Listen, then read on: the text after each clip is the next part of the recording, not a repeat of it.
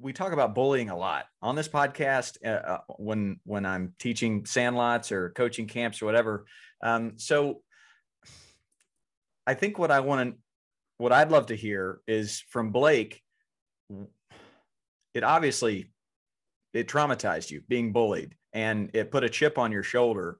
But what can you say to that kid that's being bullied? And that's my 8-year-old daughter in the dance class. Sometimes that's the kid on the sandlot that's never played before.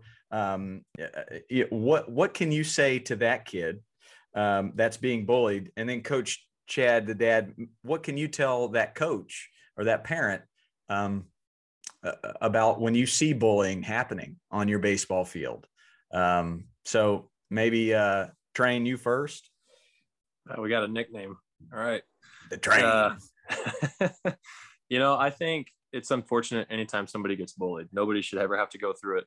But, and I've tried to find a way to say this because I'm not encouraging somebody to go out and look to be bullied so you have a character building moment.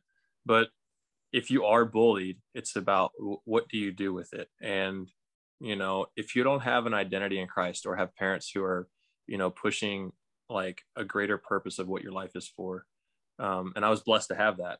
It's really hard to get through because I look back and I'm like, yeah, there were some hard moments, but it was more of just kind of like an inward emotional battle that I had because I was not so much physically battled as I was with words. And so, okay, let me get back to it. So I'm not encouraging anybody to go out and get bullied, but if you are bullied, what can you use? I think it allows your skin to get thicker. I think it allows you to understand that people who bully are also hurting in some way, shape, or form. And that's how they're processing. It doesn't make it right, but you have to understand where did they come from to where they felt like that was all right. And I remember reading the book, The Shack, and there was a moment in there where this person was described, or this character was described as the Holy Spirit, right? And they said they took this man back in this vision, and it was this dad who was abusive to this child, and I said, who's wrong here in this situation? And it's like the dad 100% should never hit a child. And then he showed him another scene where another dad was beating a child, like just out of anger, like hitting him way too much, like abusive, over the top. And after he showed this man the image of the second father, he's like, well, who's wrong here? And he goes, the dad 100%. He goes, well, that dad in the first scene is the child in the second scene. So what he has learned to do is when he's angry is to lash out. So, and I'm not saying that all bullies have that type of background. They might be hurting with self-confidence. They might only know how to lash out because of what they've been taught. So it doesn't make it right or wrong, but you have to like kind of understand where they're coming from, because everybody's hurting in one way, shape, or form. Their hurting is now, pressed onto you. Not that you deserve it, but I think when we develop hearts of empathy, like it can be used to benefit others and then give you a change of perspective. So like for me, when I was a kid and I was bullied, I was publicly humiliated once to the point where I was like, man, this guy was supposed to be like the class president and the senior leader on the baseball team, and he publicly shamed me in front of everybody. And I remember thinking to myself, like, what am I doing wrong that like I'm inviting this?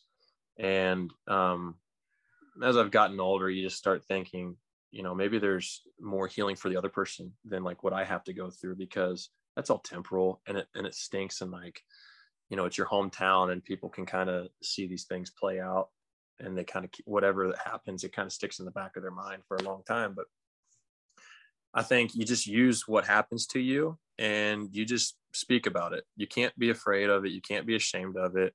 You don't have to tell everything. Like there's going to be some things that cut pretty deep. I think it's important to, share it with somebody. You need to be able to tell everything to at least somebody to heal. But I think use it to benefit you. Like life is never easy. Like, and it starts at a young age. Like today I woke up and took a cold shower. I've been doing it for almost 2 years now, because the first task of my day, I read somewhere like, military training in some ranks, they teach you to challenge yourself with misery, the first task of your day, so that everything else is kind of like a little bit easier as you go on. So like if you face adversity, like you find a way to push through it because, hey, you've already conquered a nice shower, so something as simple as that. And I think once you realize that life can suck sometimes, life can be really beautiful sometimes. It's what you do in between, I think, is what can shape you as a person. And like, I look around in today's culture, and it's so easy to just be addicted to being offended, as opposed to saying, you know what, there's always going to be people who are struggling. There's always going to be bad people. There's always going to be good people. And like, who cares what happens in that moment? You can control what you do next.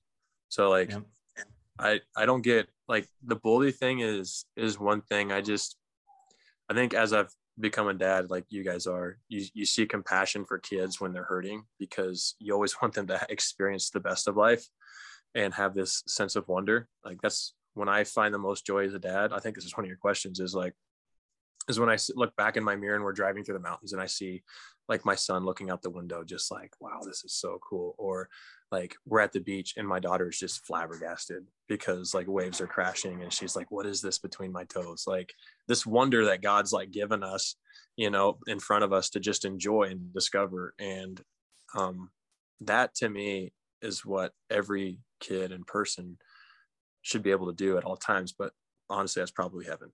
So we're here. We're fighting a struggle. I think we find ways to have compassion and love through everything, and the best we can, because we're not perfect. But I think our struggles in the past sculpt us for who we are today, and you can't like get hung up on them. You just have to find a way to either make a change yourself and those around you, so that it doesn't happen at least as much, or B, sculpt the people who are affected by it in a negative way, so that they can become just better equipped to moving on in life.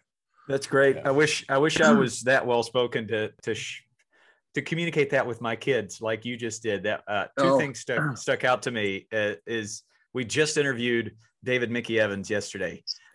He was bullied as a kid and really not invited to the baseball field or anything like that. He had a lot of bullies living around him. He wrote a script and he turned those bullies into heroes, and it's called The Sandlot. And he really he wrote about the childhood he never had. So that's what he did about it. That's how he responded to the bullying, is by writing a movie called The Sandlot, which is so inspiring from that aspect. I also love how you spoke of building maturity when you are bullied. If you can have the perspective to put yourself into the bully's shoes, wow. I mean, that is maturity. And I tried it as a coach. I think that's one of my number one priorities. Can I teach these kids to be more mature? I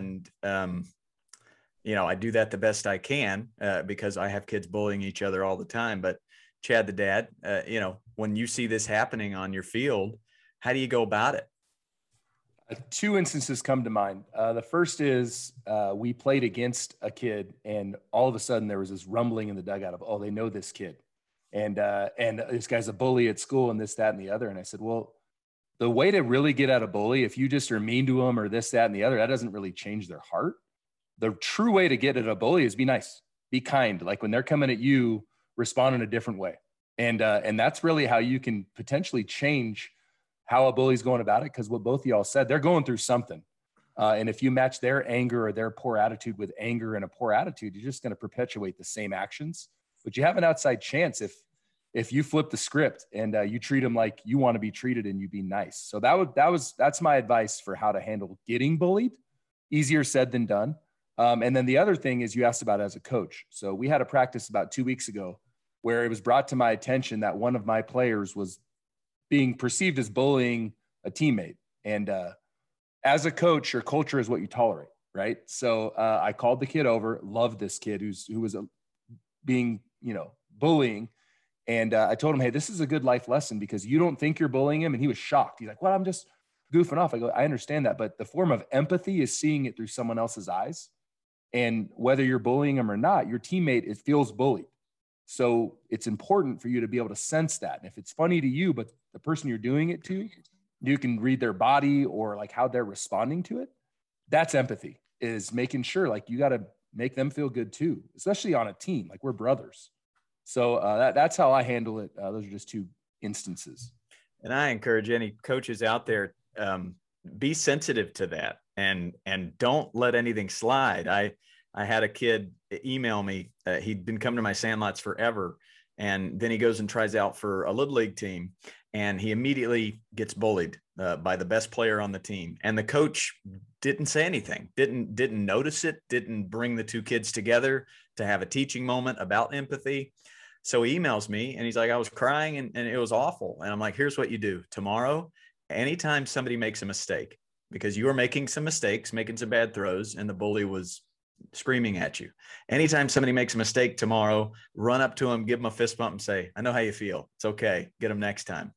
90 minutes later, who's going up and giving kids fist bumps? It was the bully. The bully responded in that way because somebody got into his shoes. And as parents and coaches, this is super, super important. And I love that you are well-spoken enough to share so eloquently on the topic of bullying, because it pushes a lot of kids into bad decisions. And so thank you for sharing. I think the cool thing, what you said about this is, I'm not even going to try to, say the guy's name because I should know it. The man who wrote The Sandlot. I think the cool thing is we have the power to speak life or death. And, a soft-spoken word calms, a spirit. So like, I feel like if you can speak life about a situation, you can turn, the anger, you don't have to worry about, let me reword that. If you take the time to retaliate, like you were saying, Chad, as a bully, oh, I'm going to get after this guy because he's a bully at school. Like, you're only breeding more anger and the bar will keep going up. But if you speak a soft word, or if you encourage in a way and you don't give life, like, cause he could have written a movie about being bullied. And what does that talk about? It gives life to bullying. And people are like, oh, well, there's a movie about it. It's kind of cool. It's kind of glorified to be a villain. And that's why they don't show anybody running on a field anymore. They don't want them to have the glory of being on a field. It's like, bad things happen, but the more that you give life to it, the more it will happen. So like, you only know what you see and what you hear. If you choose to speak positive in those situations and not say, oh, people need to know every detail about my sob story.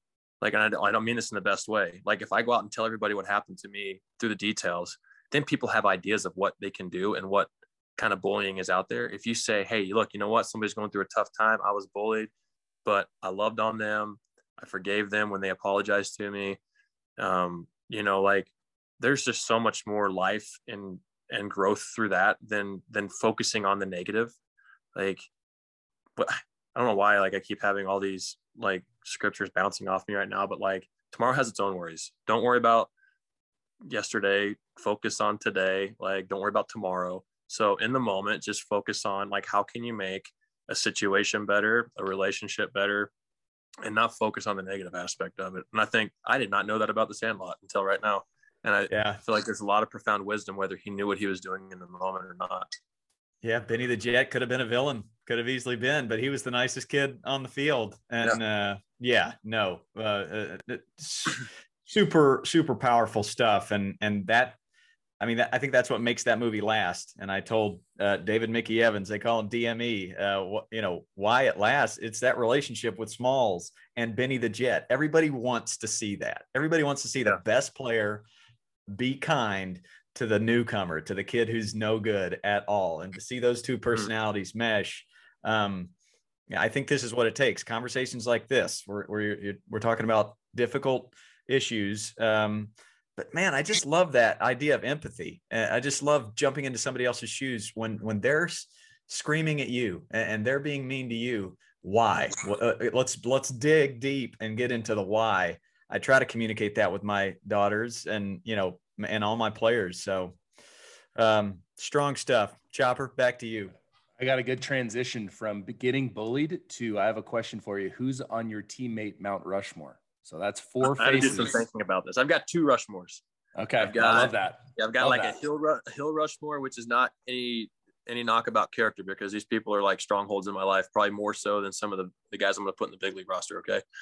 But my minor league Mount Rushmore is going to be this: TJ Walls, Josh Bowman, Blake Hasselbrock,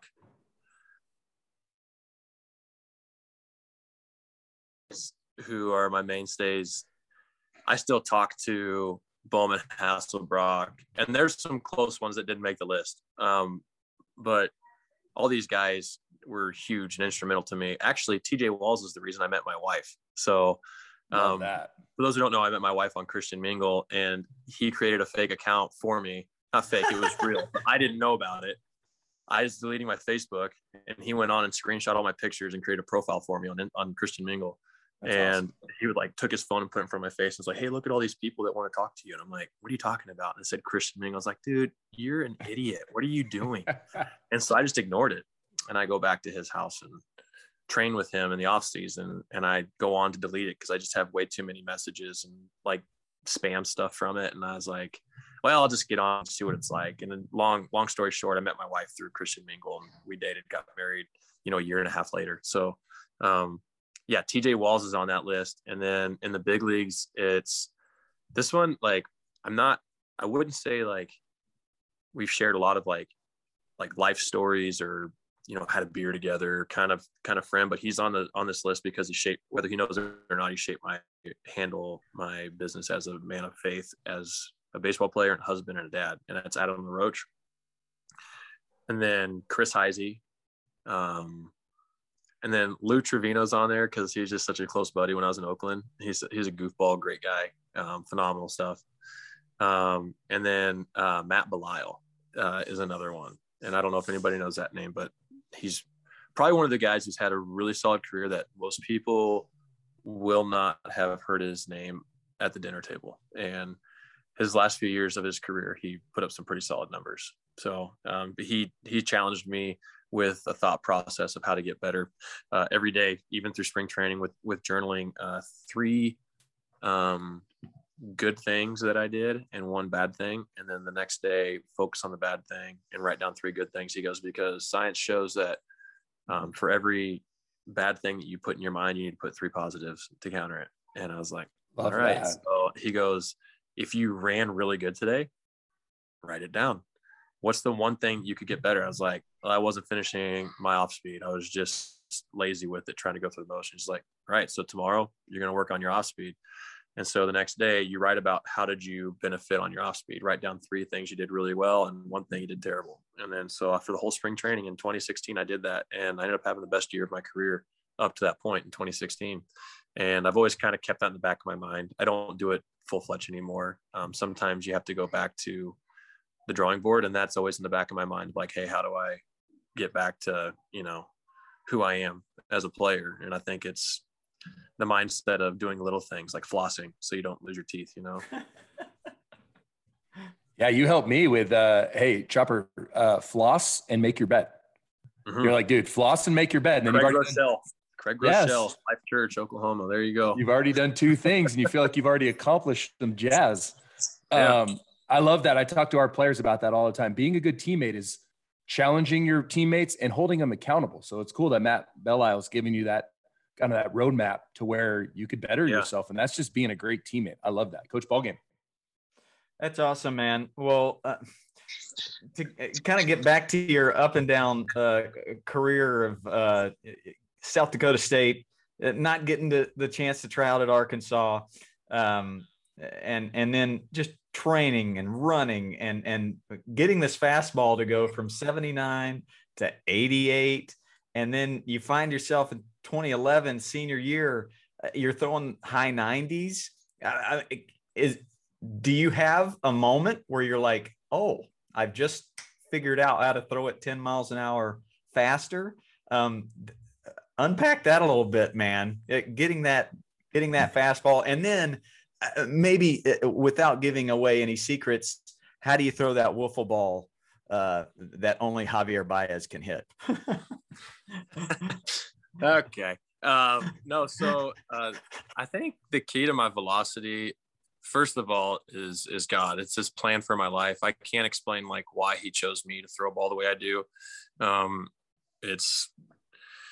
The cliche of saying it's humbling. I really don't know why that's the direction of my life, but that's what he has me doing. And I'm very grateful for it. I worked really hard, but when I went to South Dakota State my first year, I had to redshirt, and I ended up like hurting my shoulder. And I'm going to kind of preface this real quick.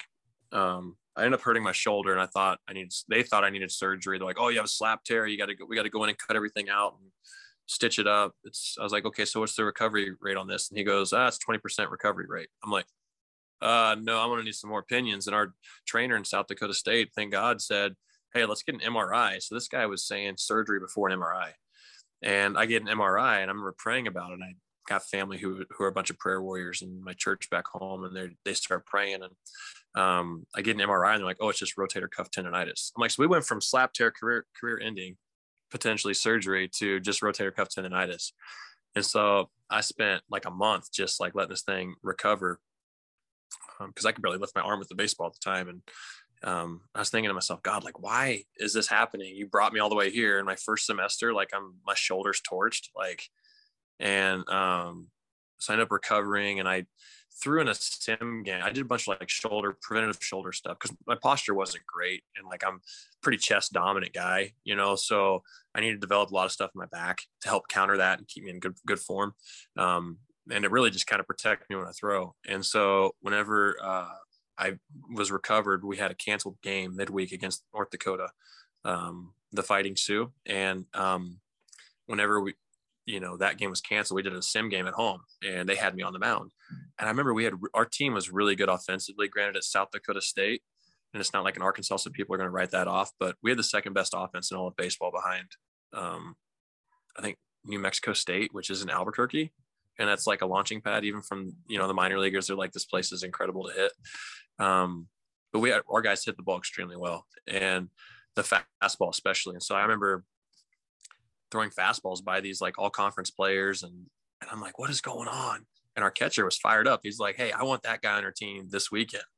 But I couldn't. I had to redshirt because I started my pitching clock at Baker, transferred D1, wouldn't have had to sit out. But since I went D1 to D1, I had to sit out even though I didn't play. It was really weird, but total God thing. It allowed me to develop.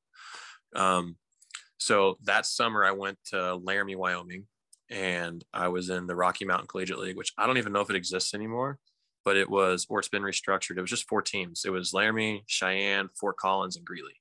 And the guy I had there, Justin Wicker, was really huge in my approach to pitching. He goes, "I promise you, every single person," and this was his philosophy, whether it's true or not, I kind of have some belief behind it. He goes, "Every person, if they train right and give all their effort, can throw a ball at least 90 miles an hour, at least 90.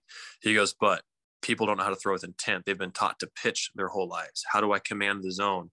Well, you don't think about what you're fully capable of intensity wise and throwing wise. So we're at like 7,200 feet, right? Our ball field to dead center was like 440, 430. Like, because the ball flies. It's insane. The corners was like 360. It was like the most incredible thing. But we would long toss all the way across the field like 3 days a week. And then on those days, we'd come in to 70 feet and we'd throw the ball as hard as we could through each other. He's like, "I'm going to teach you to throw with intent." He's like, "Once you realize what your body's capable of throwing, then you can try to aim smaller and miss smaller." He's like, "But I want to see what you're capable of." So I just started throwing the crap out of the ball as hard as I could, threw them at like 70 feet. And then that taught me the idea of like throwing through a target, because if you can feel like you can drive a ball at 70 feet and you get into 60 feet, 6 inches, it becomes way easier. And so when I came back after a summer there, which there was a couple of injuries that ended my season in summer ball. But when I came back, my first time off the mound, I was 90, 93, and I'd never touched 90 before. But I was a little bit erratic, right? Because the philosophy he was teaching me was just throw the crap out of the ball over the big part of the plate. And my pitching coach came out. He's like, "Hey, you're throwing the ball hard. Everybody's impressed. Throw it over the plate." I was like, "Okay." He's like, "You're 90, 93. Okay. Like, we're all excited about it. Just throw a strike." I was like, "Okay." I started focusing on throwing strikes, and then that led into full, off season, or I call it off season, but winter college season of just learning how to throw the ball over the plate, control the zone in halves at least, or just be on the zone, because at the mid-major level, velocity tends to dominate more than anything. And I could just choke a changeup and bounce it on the plate and guys are swinging, because you just don't. There was always a guy on each team, and when I was at South Dakota State, that could throw 90. Few teams had guys that threw over 94. And if you did, they just pretty much walked through conference. But most guys threw like 84, 86 with like 4 pitches they could command at the college level. Now, I wouldn't call them command in the big leagues, but at the college level. So that's where my velocity first came from. And then I started learning to like weight train the right way. I mean, the right way, I don't know, but it was powerlifting, and our coach knew a lot about how to train a football player. And I thankfully didn't get hurt, and I got stronger and more explosive. And by the time I came back for my 5th year, I was throwing 94, 97, and I didn't sustain that the whole game. No college kid really does, at least when I was going through. You'd see a lot of guys that would sit 94, 97, and then they would taper off to like 90, 93 at the end of the game, unless your name was Garrett Cole or Trevor Bauer. Those guys, or Matt Perk, those guys were the ones that were like, totally different and held their velocity. And that's why they were first rounders, first overall picks. But yeah, it was funny. When I first got to South Dakota State, I told myself my first year, I need to be 88 to 91. I think I did that in that game where I was throwing fastballs by our guys. My second year, I need to be 91, 94. And then my last year, I need to be 94, 97. So that way, even if I fall a little bit short, I'm at least giving scouts something to look at. Hey, he's got a strong enough arm. We might be able to make him into a bullpen arm, or at least draft him. Because my goal was like, hey, I'm going to school to get a degree. But like, I'm chasing this because I truly feel like God has a calling on my life to play baseball. So set some steep standards, work your tail off, and see what happens. Because I never wanted to look back at my career and say, you know what, I didn't give it enough right there. And that's why I didn't make it. I wonder if I would have given it everything I had and a little bit more. Could I have been X, Y, or Z in my career? And so I remember a lot of times, and not that running correlates, but I think it trains the mind to work hard. There were times I started running 4 miles 4 days a week, just to like challenge myself to not be upset about like punishment runs. I mean, I got drug into a punishment run one time because I was 30 seconds late to study hall. I couldn't find parking in the snow out in the parking lot. And so I was 30 seconds late, and the guy's like, and what we did is we called it Earn Your Weekend. And so you do a team split with pitchers early in the morning on Friday morning. You go in at like 5 a.m. at the basketball arena, and you do like competition running. Like you do a timed mile. You do an average of all your guys on your team. So I would just blister as hard as I could. And I'm not patting myself on the back, but I never lost a single competition in running. Like, and I'm not the fastest guy. I gave a rip, and I tried hard. And I remember we won, and I was so excited because I don't want to wake up at 6 o'clock on Saturday morning, when I've got my weekend and I can sleep in. And so they said, yeah, you got to come in Saturday morning and do this workout. And I remember telling myself, like, I could either sit here and be disgruntled and get nothing out of this and just complain the whole time, because that's what people do when they have punishment runs or if they lose. Or I could say, you know what, you're not going to get that gratitude, because some college coaches love seeing players complain because they're like, oh yeah, I'm showing them, like, and that's not the way our coach was, but maybe there was some fun in it for him. And I just remember saying, I'm actually getting better, so I don't care. Like, you're here thinking you're punishing me, but I'm actually getting better, so you're welcome. You can use me later. And that's just how I viewed it. I tried to push myself. We'd get done with our workouts. I'd go to the hyper and run more, or I'd do some extra shoulder work and just find things to do. I don't know, but I just didn't want to look back at my career and say, what if I did more? Awesome. Amazing, man. Just the fact that you can just will these things to happen. It's inspiring. Like the way you talked about your kids, they look out and wonder and use their imagination. I mean, you're basically just believing in yourself that you can go from 79 to 88 to 97, and you're willing to outwork everybody else. That fires me up, man. So attaboy to you. Chopper, what do you got? A couple things. One thing, what Blake talked about was throwing some long toss and throwing with intent. We just had last week, Coach Brent Strom came out and talked to our high school. and our club team. And Brent Strom's a baseball lifer, now the D-backs pitching coach, was a pitching coach for the Astros, won a World Series with him. And he talked about that. He goes, everyone gets so caught up on throwing strikes or trying to just locate. He's like, no, you got to be able to throw hard. And the only way to throw hard is to throw hard, which is silly, but it's true. Like, you got to throw with some intent and you got to let it eat. So that was pretty cool. And then the other thing I want to touch on is, this is for the guys that want to play at a higher level, which, a lot of kids say they want to play at a higher level. Blake, listen to what Blake said. He went out and worked when no one else was willing to work. He went out and was doing things after a workout, like where you really grow and surpass your peers. Getting to where you want to go is not at practice. Like, you're going to work hard at practice, and so is everyone else. What are you going to do outside of practice? If you're willing to do what no one else is willing to do, someday you'll be able to do what no one else can do. And you look at Blake and what he's able to do on the mound, and that's the good Lord give him that strong will and that belief. But man, greatness doesn't happen by accident. Like, this is a young man who worked his tail off, and to this day works his tail off. And that's why he gets to be under the bright lights, being awesome. It's pretty cool, pretty powerful. Question I have: what is your favorite Major League Baseball city to visit? I was talking to Katie about this last night, and Katie's my wife. I was talking to her, and I really just, it's changed because some cities have just so drastically changed. I think early in my career, I really loved Seattle. Just being able to walk to Pike Market and take in the sunrise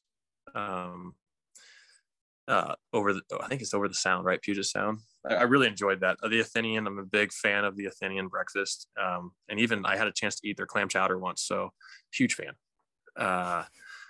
But San Francisco early in my career was really fun, and that city's changed a lot now too. But it pains me to say this, San Diego is nice. It's a nice place. Yeah. I grew up going there. They're a good team. They're a great team. I love the city though. The city's great. I've got a heart for it. Let's see. Kansas City's fun for me because that's home. Beautiful park. And honestly, Chop, this year when we went to Miami, it was pretty cool. That was a different place. I've never stayed there before. They had us at a really cool resort, which is where was it at? Like on the beach, right? Key Biscayne on the beach. And I've only heard of that place in songs. Never been there.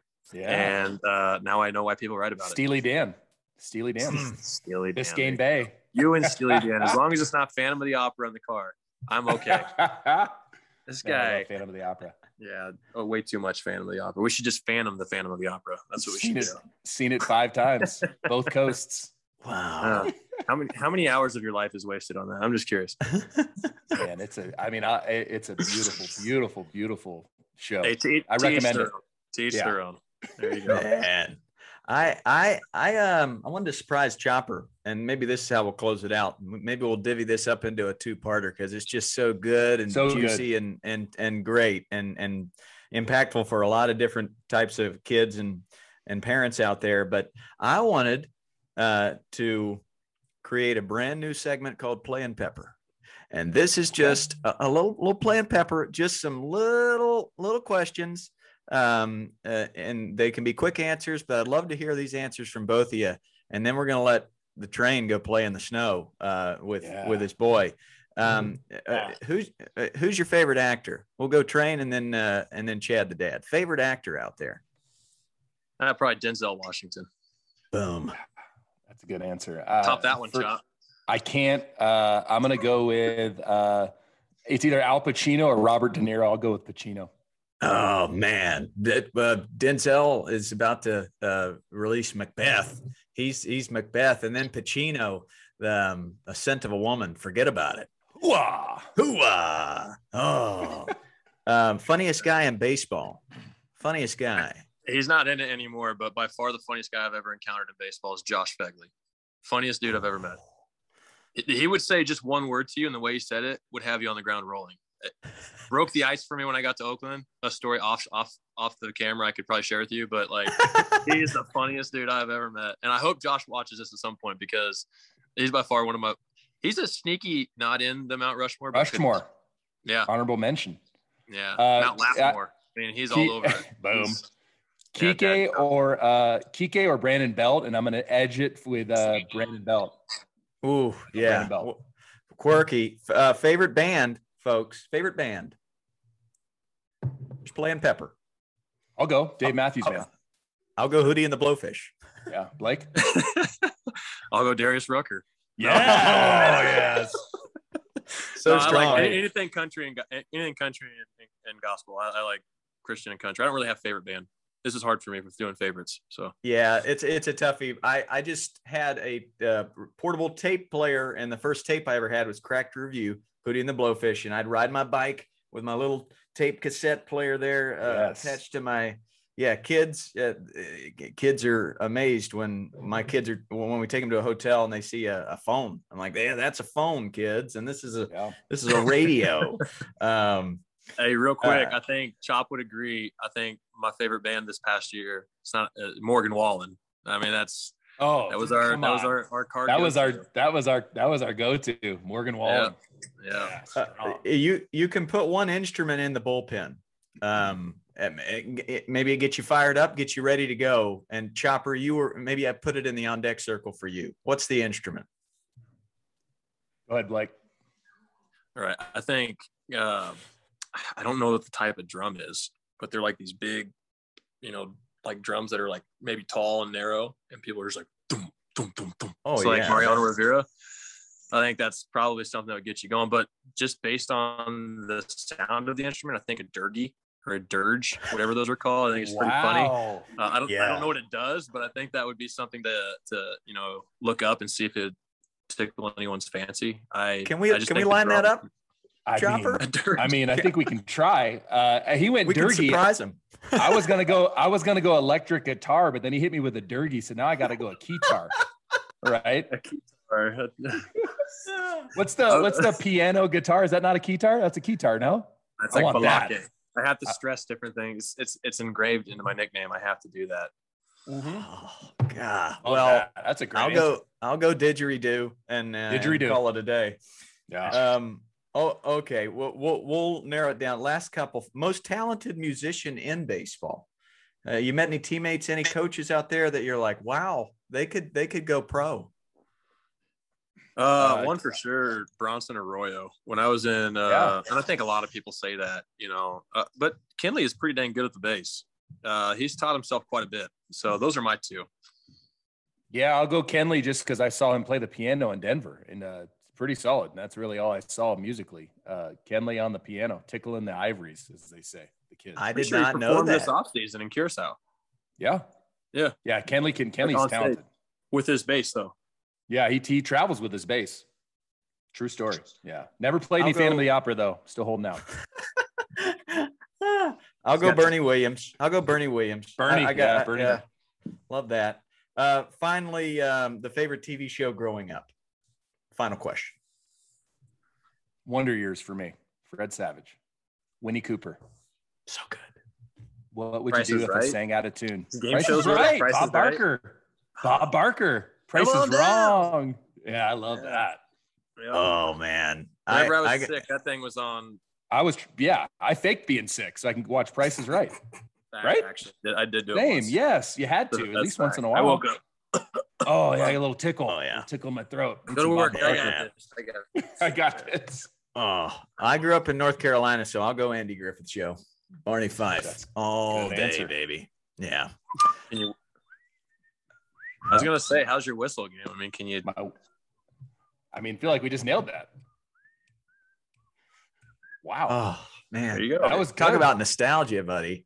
That takes you right down the lane. Man, thank you for coming on. That's all for me, Chopper. That's all I got too. He answered. Oh, you know what? He touched on this. Who is your toughest opponent? You mentioned Javier Baez. Does he take the cake, or is there someone else that you put so much fear into everyone else? Is there anybody that, I'm not going to say puts fear into you, but that if they're in the box, you're giving them a little extra attention? Steven Souza. Ooh. That's a last minute audible. And that goes back to our joke that Chop knows about. And I hope Souza watches this and you have him on the show. We'll have him on the show. This guy, it's a story of a grudge that I had to work out in my heart. That's right. Yep. Long story. We actually finally sorted it out this year because of Chad. Oh, good. Yeah, that's right. It was sorted out years ago, but it was funny to reopen the wound, Even Sousa Jr. Nah, the real bane is probably Freddie Freeman and Juan Soto just command a lot of attention. I don't really know my career numbers against those guys. I've only faced Juan Soto maybe twice, but just the amount of attention that they require in the lineup, I think is pretty incredible. So good answer. It's awesome. We talked about appreciate you. Yeah, we I can't wait to air this episode for so many different reasons, but thank you, brother, for coming on. Yeah, if you guys ever need me again for any reason, maybe less heavy topics, or we can find another heavy topic. We can do a little bit of both. I like playing pepper, and I like getting deep too. You're inspirational. Your story's powerful, and it's something that I think it's important for kids to know that you can do anything. And you had this belief and this conviction in what God gave you, and no matter how many things came in your life to try to take you off that, you're unwavering in that faith in the Lord and that faith in the talent He's given you. And we love watching you, man. It's a pleasure to call you a friend, and thank you so much for coming on, dude. You're the best. Well, likewise, Chad. And I think the biggest thing I've learned when you're saying like my story is inspirational, I've noticed that everybody has a story. When they get to any type of career goal, they've got a story. And, some people relate to it more than others, and others they probably won't. So I think understanding that no matter what your story is, you have a platform to share and bless others. That's what I've learned, because I've heard some stories that are pretty. Hey, Zach Rex, that guy, incredible story. That's somebody you could probably have on if you want a crazy story. So there's some pretty cool stories out there. Yeah. Well, have a great day. Enjoy your family. Enjoy that snow, and Happy New Year to you. You're the best, buddy. Hope to see you soon. Look at that. Are you kidding me? All for you guys. Come play. Have a great day, buddy. Next time I see you, we'll do a staring contest. That's one thing I got to have is a little uncomfortable. Oh God.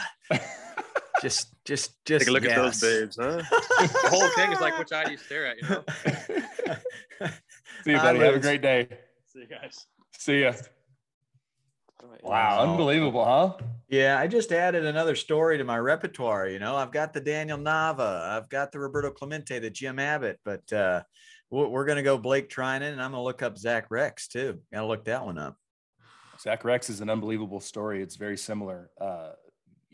Very similar story. We should have Zach Rex on. But Blake is he's a special young man. He's got his firm beliefs and unwavering beliefs, and he's been blessed. We didn't ask him, which I'll tell a little bit. He had a couple accidents. So you talked about how does he throw that sinker, that ball that moves, that it was the best pitch of the year by Pitching Ninja. He had damage to his thumb in his throwing hand, and I'm bummed out we didn't ask him. Maybe next time he comes on. But he almost lost his thumb from an injury when he was a kid, and now it enables him to get to these different positions where his sinker, it's 100-mile-an-hour bowling ball, and then he learned that slider grip. I want to say Bauer helped him with that slider grip this last year, and that really transformed that pitch. Used to just be a straight downer, but now it's got that side to side too. I mean, guys, if you haven't seen, most of you have seen him pitch, look up some of his pitches and what they do. That's without spider tack. That's without grip. That's without pine tar. That's nothing. That's just Blake Treinen. Unreal, man. Unreal. Cool. Really Attaboy. Well, hey. Who do we got next week? Next week, we got the titanium catcher, A-squared Alex Avila. I can't wait, man. He can do a mean Jack Parkman. Yeah, right? Buddy. And he's like the Kevin Bacon of baseball. Like, that's right. Yeah. I think you can go all the way to Babe Ruth with him as far as I think you can. The guy has played for a lot of different teams. He's been the captain, the catcher for most of those teams. His dad in the offices of Detroit Tigers. So lots to talk about. Really good guy. Met him in Texas at the War Stick event. He's going to be great. Exciting. I'm really excited. Because everything you just said, you talk about when I introduced Brent Strom to my high school kids the other day, I said, he's forgotten more than all of us know combined. And I bet you Alex Avila has forgotten more about baseball than you and I combined. And that's just to speak about how much knowledge he has. And that's going to be such a great guest. I am so excited for that. a sneaky, quiet guy Okay. with a ton of stories. You just know he's got that. He's that just subtly, he's going to tell you 15 incredible gems about I can't wait. Max Scherzer and Verlander and Rizzo. And I mean, the list goes on, and hopefully he's going to continue to play a little bit more. I can only hope this week goes as fast as last week did between the last 2 episodes. Because I can't wait. Man. Hey, have a great day. Hey, don't forget to rake. Don't forget to rake a random act of kindness every day, brother. I know you will.